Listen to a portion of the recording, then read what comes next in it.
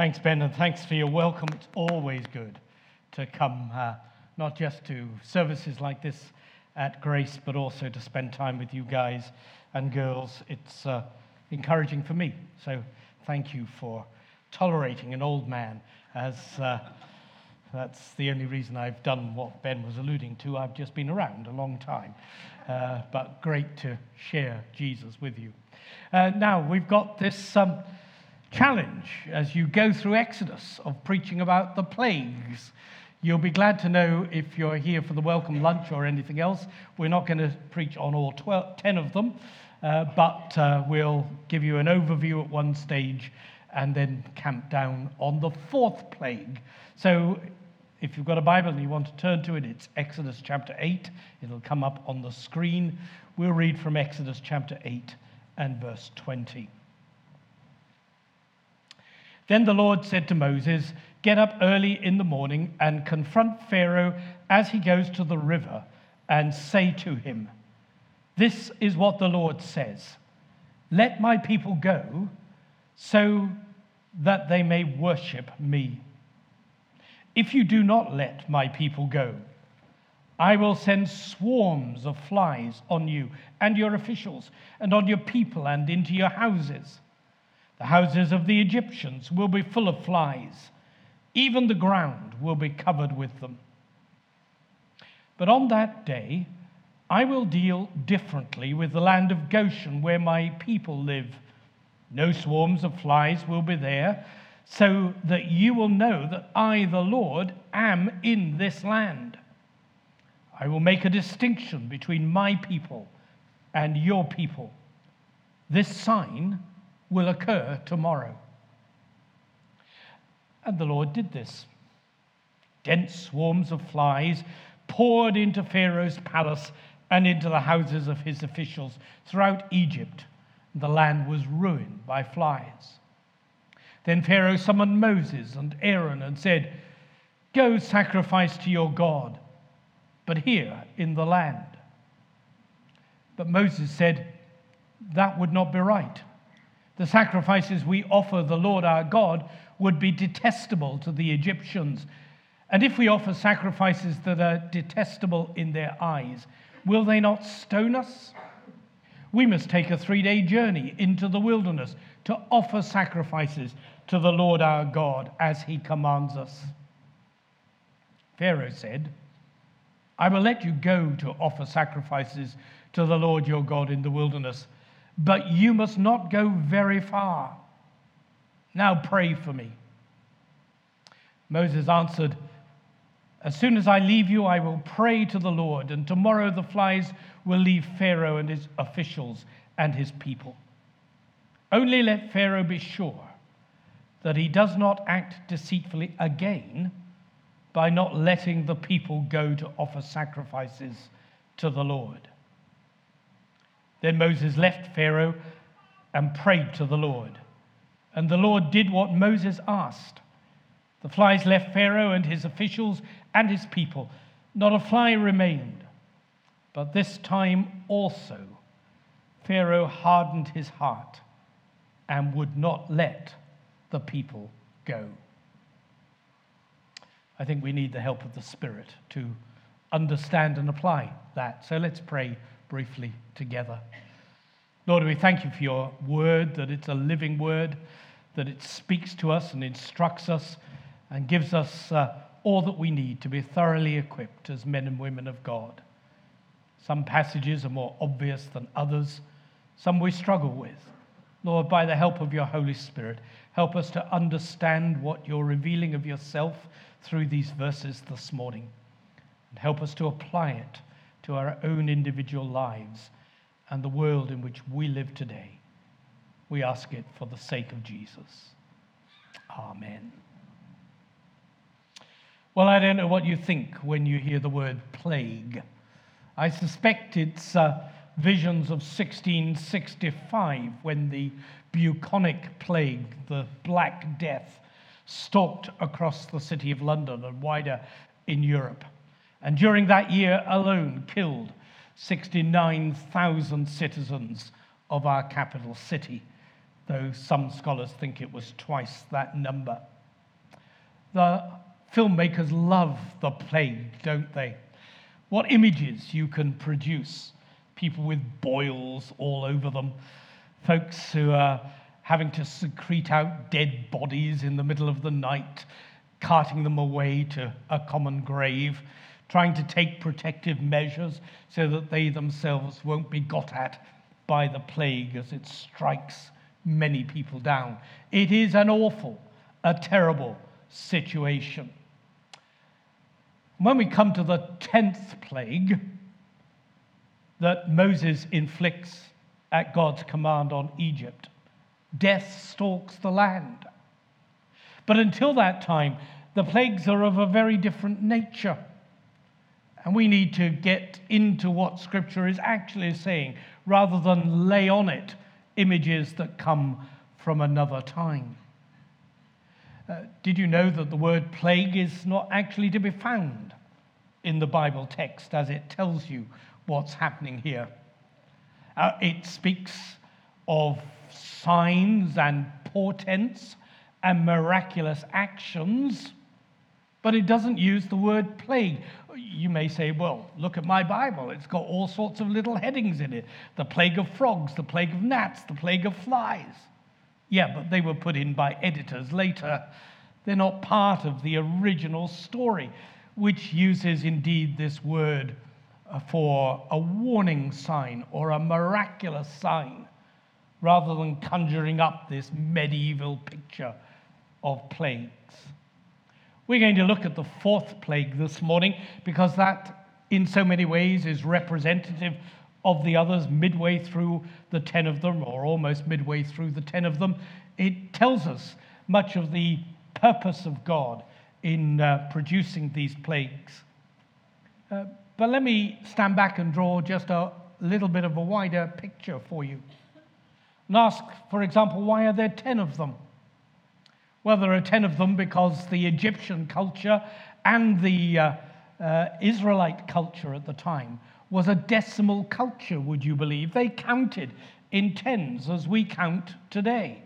So it was a natural reaction to think in terms of 10 as the completion of a sequence. They actually break down into 3 groups of 3. The first group are minor irritations, and indeed the first couple of plagues are not so great, so that even the magicians of Egypt are able to reproduce them, and the Egyptian priests are therefore saying to Moses and Aaron, so what's so great about your God, and what's so great about what you're doing? But as time goes on, they increase in severity and intensity, becoming more and more not just inconvenient, but really taking their toll of the life of Egypt. So that after the 9 natural plagues, which have left people untouched, but the land stricken, there comes that 10th plague, when God takes away the life of the Egyptian firstborn. So the sequence goes from inconvenience and minor misery to great grief and mourning as death does strike. The scholars like to look at these plagues and say, well, actually there's nothing much miraculous in them, you know. We can explain them all in terms of natural causes. It's all to do with the weather, really. The Met Office could have predicted in Egypt that this would happen, you know, because, well, just as there are variations in our weather today, so in Egypt, these are just distortions of the normal weather patterns. So there are always, the silt and the mud always came down the River Nile, and it looked as though the Nile was reddish and full of blood. It just happened that it was exaggerated when this plague took place. There are always frogs coming out of the River Nile. But at this particular time, the atmospheric conditions meant that they reproduced themselves in total abundance. And gnats or or mosquitoes. Well, they're part of hot cultures. I've not long come back from Bangalore. I've been there for a number of years now. I've usually been in April, and it's been extremely hot, and I've been bitten all over by mosquitoes. This time I went in January. The temperature was a little cooler. They still got me a little, but nothing like they did on earlier visits. Oh, this isn't anything exceptional. This is just nature acting a little out of character, a little extreme, but then that happens, doesn't it? We know that. We're concerned about it all the time. We don't get too much flooding in Britain, and then these last couple of years, we've suddenly, in ways that we can explain, actually experienced all sorts of flooding and devastation in situations. That's what's going on here. Well, that's very curious if that's the explanation. It doesn't really settle everything at all. It's not just about flooding or breeding conditions or atmosphere hotting up. Clearly, they're related to nature. God is at work in his world. As the creator, it would be surprising if he wasn't. But it's more than environmental. You see, what's going on here is too extreme to be explained naturally. And there are other things that just don't tie up if all you do is give them a natural explanation. These things come at Moses' command. When he says, tomorrow this will happen, tomorrow it happens. Now, you know how uncertain our sophisticated forecasting system of the weather happens in Britain. We have all that Met Office information and scientific evidence and computer calculations to tell us what's going to happen tomorrow. And does it? Not always. So if it's just Moses having some insider knowledge, well, that's pretty remarkable, isn't it? And Pharaoh doesn't treat them as simply natural. He gets his magicians involved. He thinks there's some supernatural dimension going on. And the amazing thing is that when the plagues come, as we read just now, the gnats come down, or the flies rather, come down in this fourth plague, and they affect the whole land of Egypt. But God says they'll stop at the boundary of Goshen. It's as if they're flying across the land of Egypt and they come up against an invisible wall. Wouldn't Donald Trump love that? To keep the flies out and prevent them from affecting the land of Goshen. If they're natural, surely their guidance system wouldn't have been so exact, and the children of Israel protected in the way in which they did. No, the plain reading and the evidence is, as you read them carefully, that here is God at work. And in this curious, uncomfortable way, God is revealing something of himself to Pharaoh and to the children of Israel. And they reveal aspect after aspect of the character of God. Let me take you to the fourth plague, the plague of flies, and show you here three major aspects of the character of God.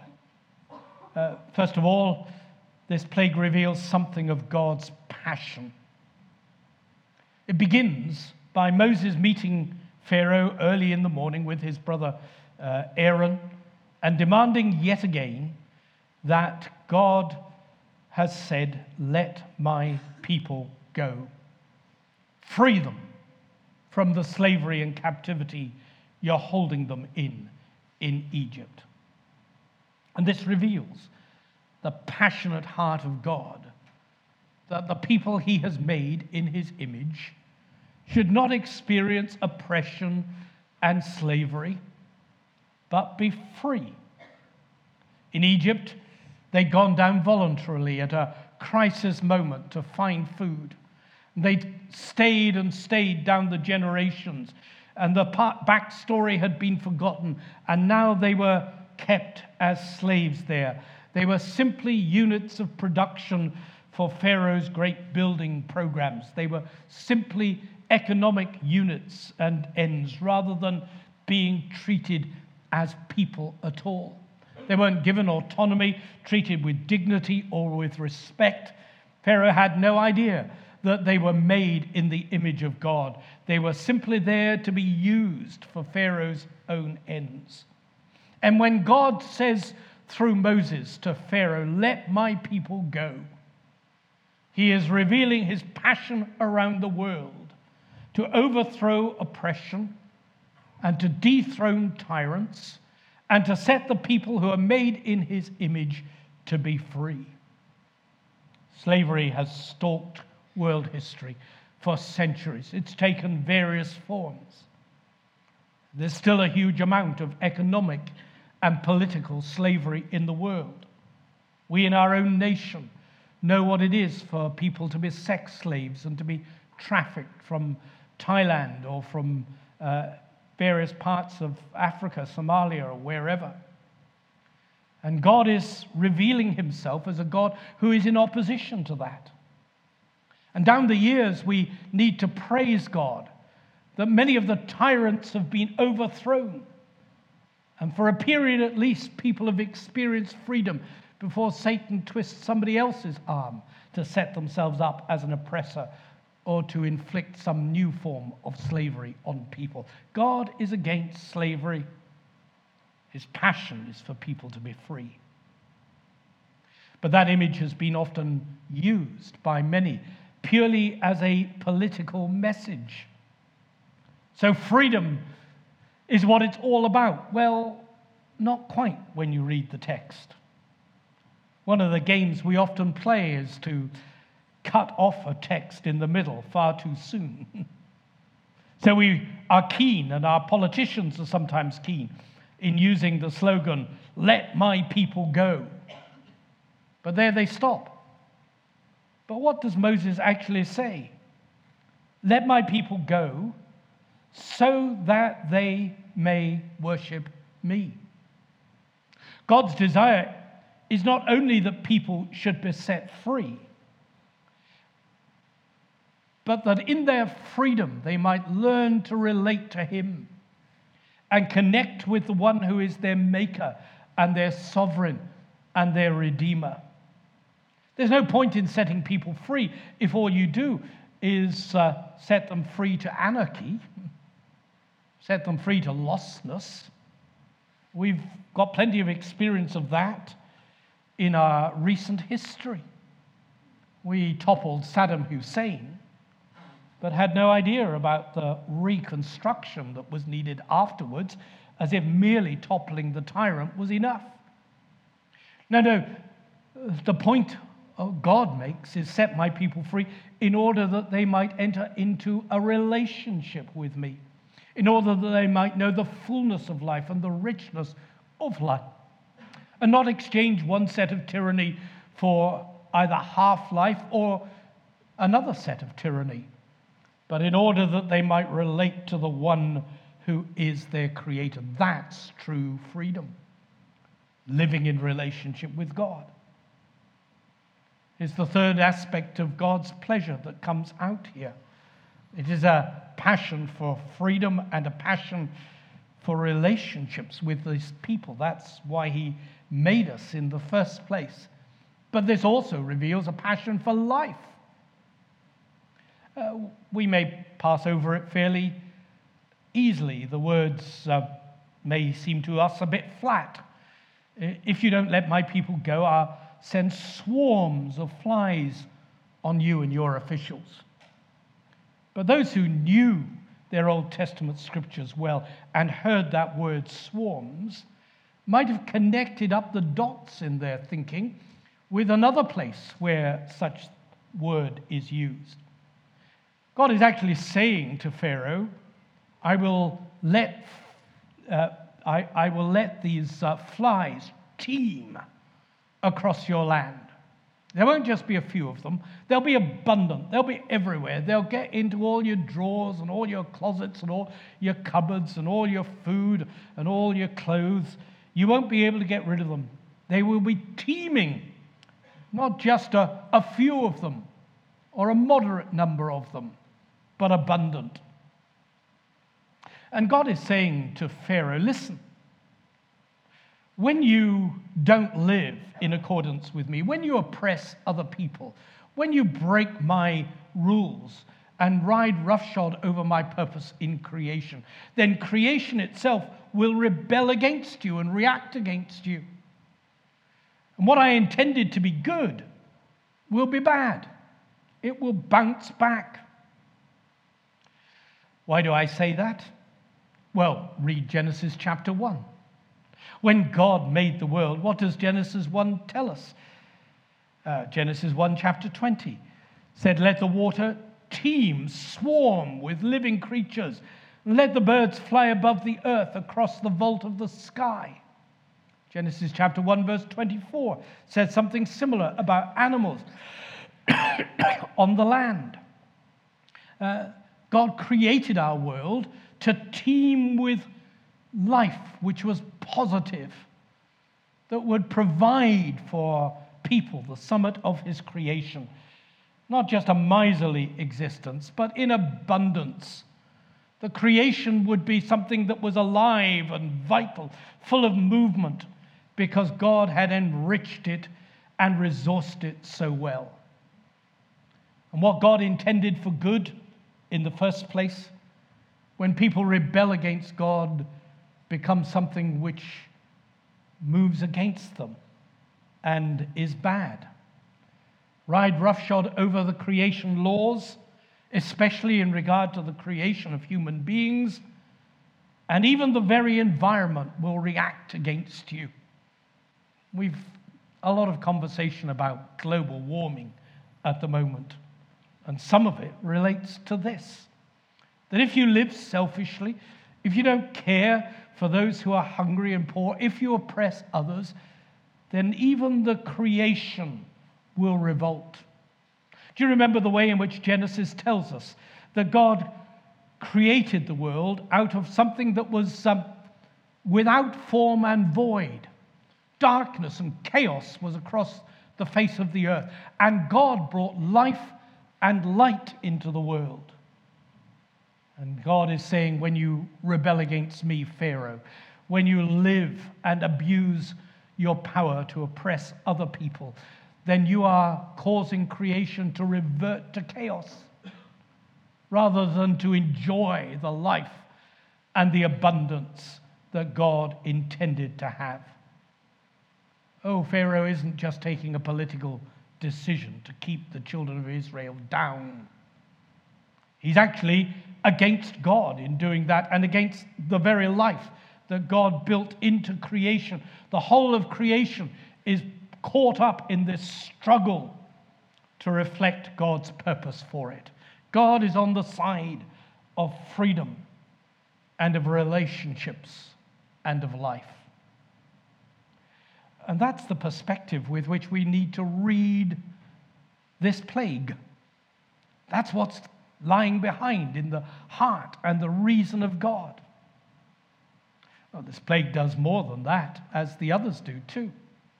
It not only reveals God's passion, it reveals God's power. There are many people in the world today who say, well, when you do wrong, then certain consequences inevitably follow.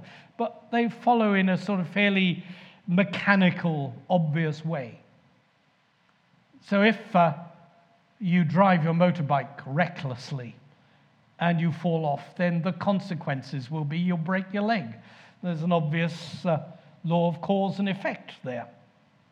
And when we live against God's will, then there is a cause and effect. We will reap the rewards, and they won't be good. And that's partially true, but it's not the whole truth. And it's not adequate just to say that God has created the world in a particular way, and if we live differently, then we'll buy into the consequences. Because what these plagues tell us is that God is not passive in heaven when wickedness goes on in the earth. He isn't just sitting there letting things take their course. But periodically, at least, God actively steps in and takes the initiative to restore his creation plan. And these verses tell us about the power of God. Firstly, that he is an active God. It doesn't just say, so this happened as a result. No, time and time again, like hammer blows. You hear verse 21, I will send swarms. Verse 22, I will deal differently with the land of Goshen. Verse 23, I will send destruction. God is the active agent taking initiatives here against Pharaoh, personally involved to rescue his world and his people. It tells us not only that he is an active God, but that he's a universal God. In the ancient world, they thought that gods just presided over their own local territory.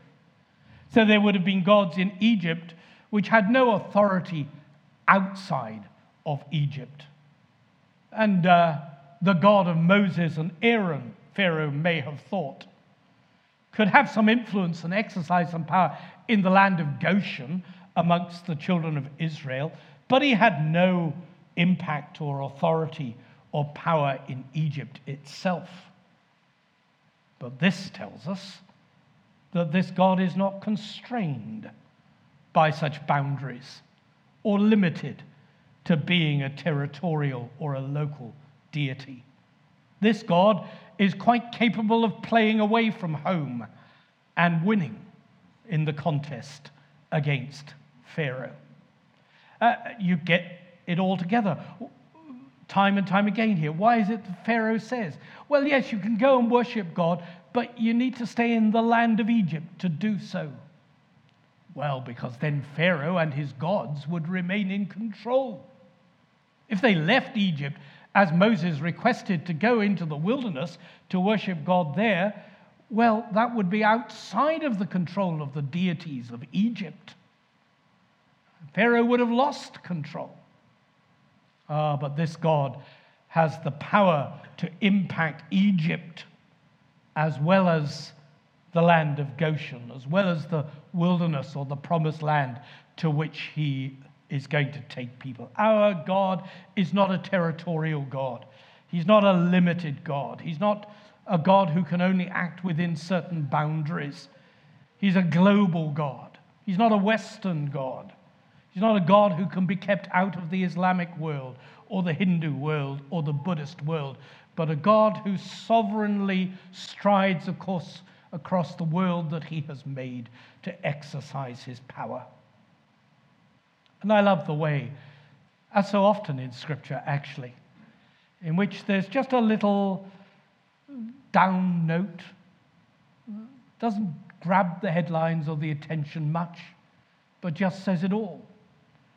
And so when Moses says, tomorrow the flies will come, we read in verse 24 the simple phrase, and God did this.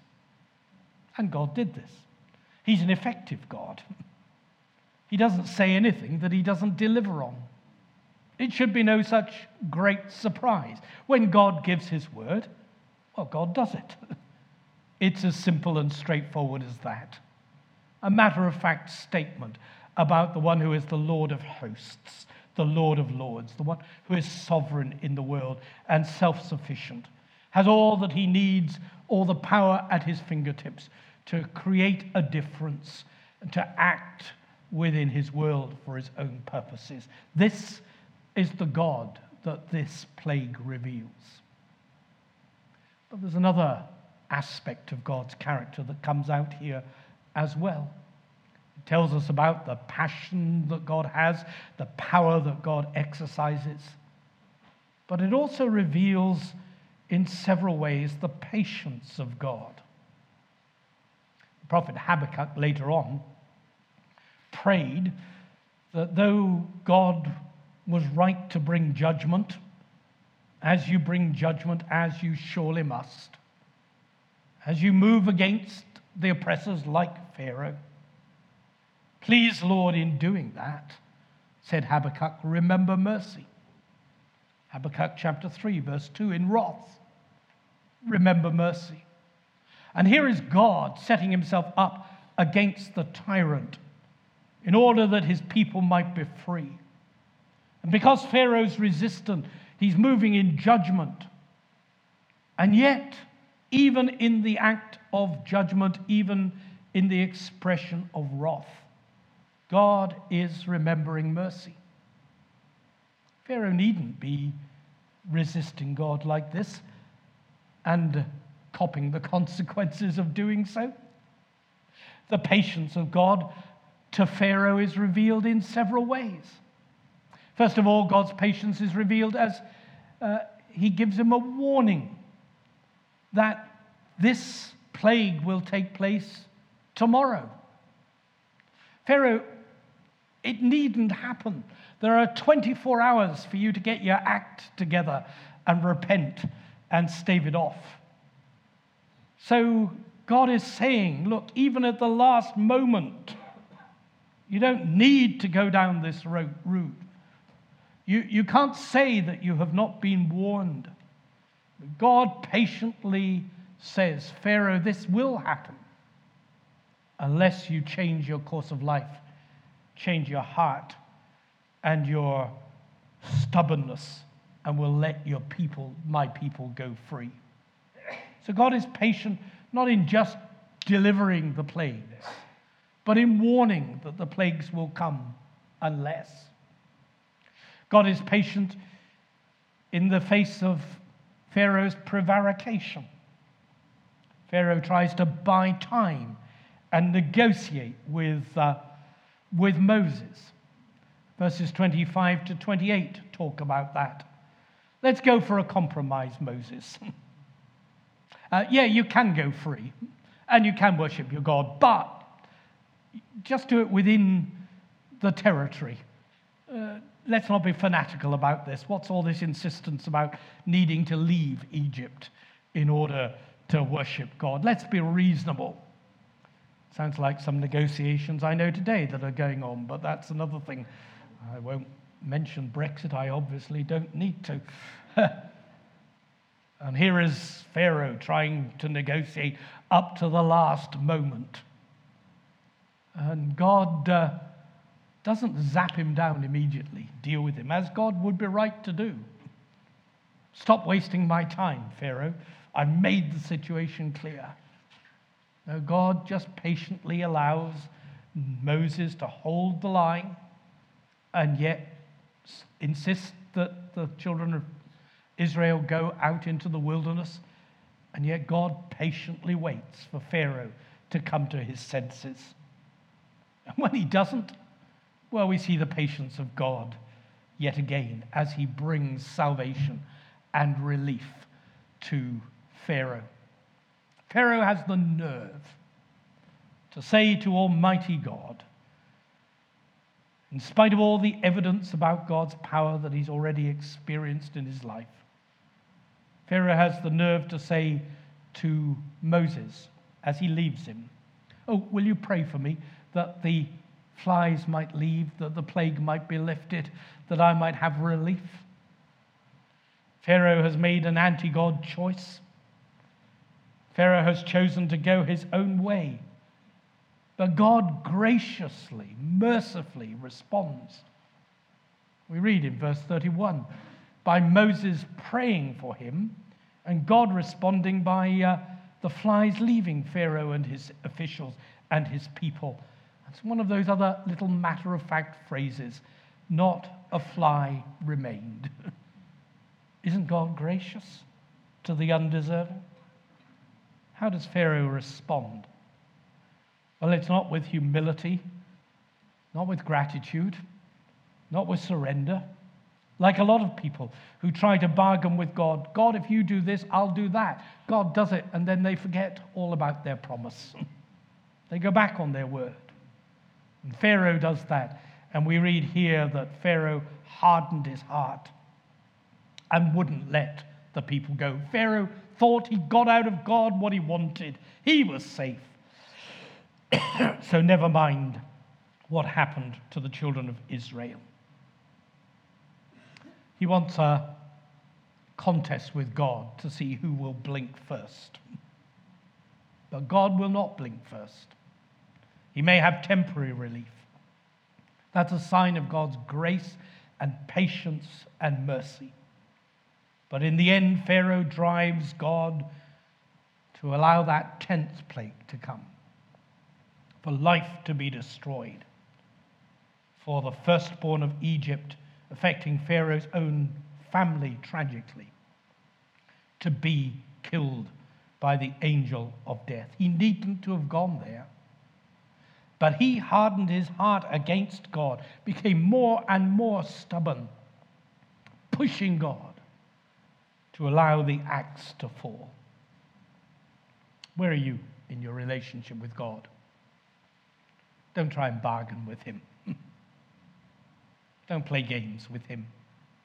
God is patient and merciful, but don't misunderstand his patience or his mercy as if he's saying to you, it doesn't really matter in the end whether you do my will or not. God is just allowing you the space to respond, not as Pharaoh did with a hard heart, to become more and more stubborn in your resistance, but rather to soften your heart and to surrender your life and let God have his way with you, because his way is the way of life. His pleasure is not that he should deny you or destroy you or take life away or cause it to revert to chaos, but that you might know in your life the fullness of life, the abundance of life that he intended creation to have. So get on the side of God's pleasure. Recognize God's power at work in our world and in your own life. And above all, profit from the patience of God. What do you want that God has not given you already in Christ?